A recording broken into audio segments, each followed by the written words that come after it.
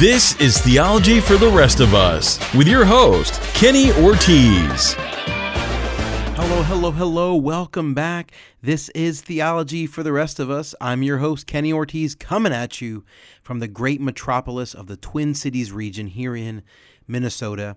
Thank you so much for listening to this episode of the podcast. Thank you again for allowing me to have a voice in your life. I am always incredibly humbled by the number of people that allow me to correspond with them, and again, just to have an influence in your life. So thank you so much.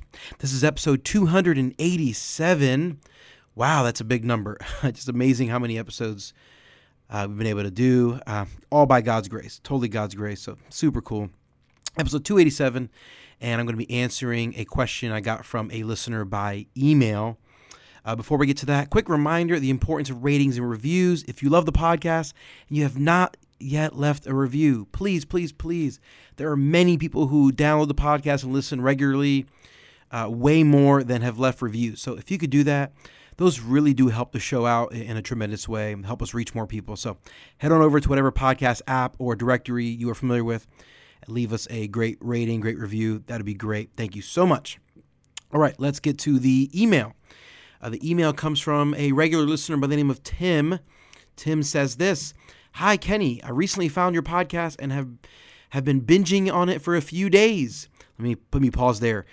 This is super cool. Tim, man, thanks so much. I love when I get emails and tweets and people, messages from people just telling me how they binged, listened, dozens, if not all of the episodes. It's crazy. I love it.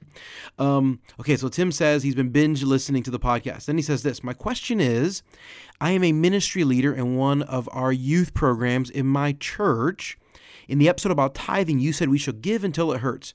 I spend quite a bit of money on my supplies and equipment for my ministry. We do a lot of camping. Does the money I spend on my ministry count towards my tithe?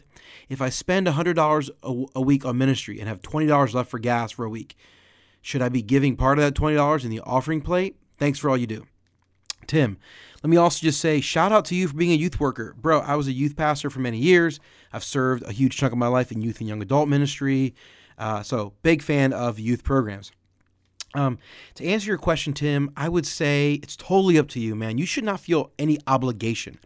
Several years ago, I did an episode called Stop Tithing, or Why Christians Should Stop Tithing.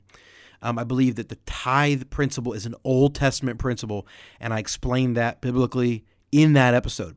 However, New Testament does tell us that Christians should give. We should give cheerfully. We should give radically. Basically, there is no percentage. If for some people, giving radically and generously will be 5%. For some people, that will be 30%. If you make a good income and you're single and you have a lot of discretionary funds, then maybe you should give 50% or 60%, right? Like there is no cap. There is no set percentage. The amount of the Old Testament was started at 10% for the first tithe, but then there were actually additional tithes. So you could give upwards to 20% or more of your income in any given year. But that's an Old Testament principle that we're not to follow. We as Christians, our responsibility is to simply give, and to do it cheerfully. And if you're not willing to give cheerfully, if you feel obligated to do it, then don't do it.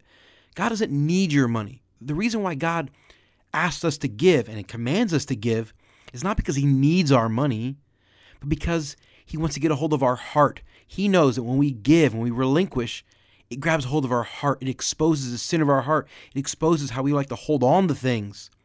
Giving is sanctifying, and it allows you to be a part of the things that God is doing in the lives of other people. When you give to a missionary, you can be a part of that missions movement. When you give to a particular faith-based charity, you're a part of what God is doing in them and through them. When you give to your local church, you're a part of what God is doing in the community through that church. It is actually ultimately God glorifying, because it is sanctifying you, and therefore you will be more like Christ. You get to be a part of what God is doing, and you get to grow and be transformed more like Christ. That's ultimately why we give, and it's awesome. We don't give because we have to. We don't give because we're obligated to.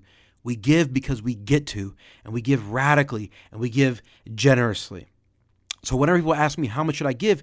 You should give until the point where you feel it. If you give a bunch of money away, you don't even notice it, well, you haven't given enough, But for some people, if you're a single mom on a low income, man, you give 5 or 6% away, it might hurt. You may feel it significantly. And for you, that might be enough. It's totally between you and the Lord. I'd encourage you to go pray and ask God to give you wisdom, but give as much as you can, as often as you can, to the things that God is doing, ultimately because it's benefiting not only the kingdom of God and the people around you and the people you give to, but it is benefiting you in a spiritual sense, and that is so helpful. It's good for your heart to give. So when it comes to whether or not you should count those monies, Tim, it's totally up to you. I don't want to be legalistic and tell you what to do or not do. If you feel like you're giving and you're investing, man, then you know what? That's totally up to you, brother. I don't think God is going to be mad or upset. There's not any particular formula that you have to use to determine what you give or don't give. It's totally between you and the Lord. And so I would ask you to just pray and ask the Lord for wisdom. If you feel like you should give a couple extra bucks, then do it. If you feel like, man, I'm already giving a lot and it's already pretty tough and it's hurting because I am spending money by investing in the youth program that is impacting people and helping the ministry, then brother, that's great. You don't have to give anymore. Like, there's no rule or regulation. There's no scripture demanding what you must do. There's no formula. There's no calculation. You give whatever you want to give, whatever you think the Lord is calling you to give. And if you feel like you're already giving to the point where it is kind of tough to give more and it's already kind of, already tight for you and you've already sacrificed quite a bit and you've already invested a bunch of energy and time and money into the ministry and that's actually, pushing forward the gospel and making an impact in the lives of people, then brother, you've given enough. And I would say praise the Lord. There's no, there's nothing that says you have to do this or you have to do that. I would never want to bind your conscience. You have the freedom in Christ to do as you see fit. Prayerfully consider it, ask the Lord, and then give generously. That's what I would say.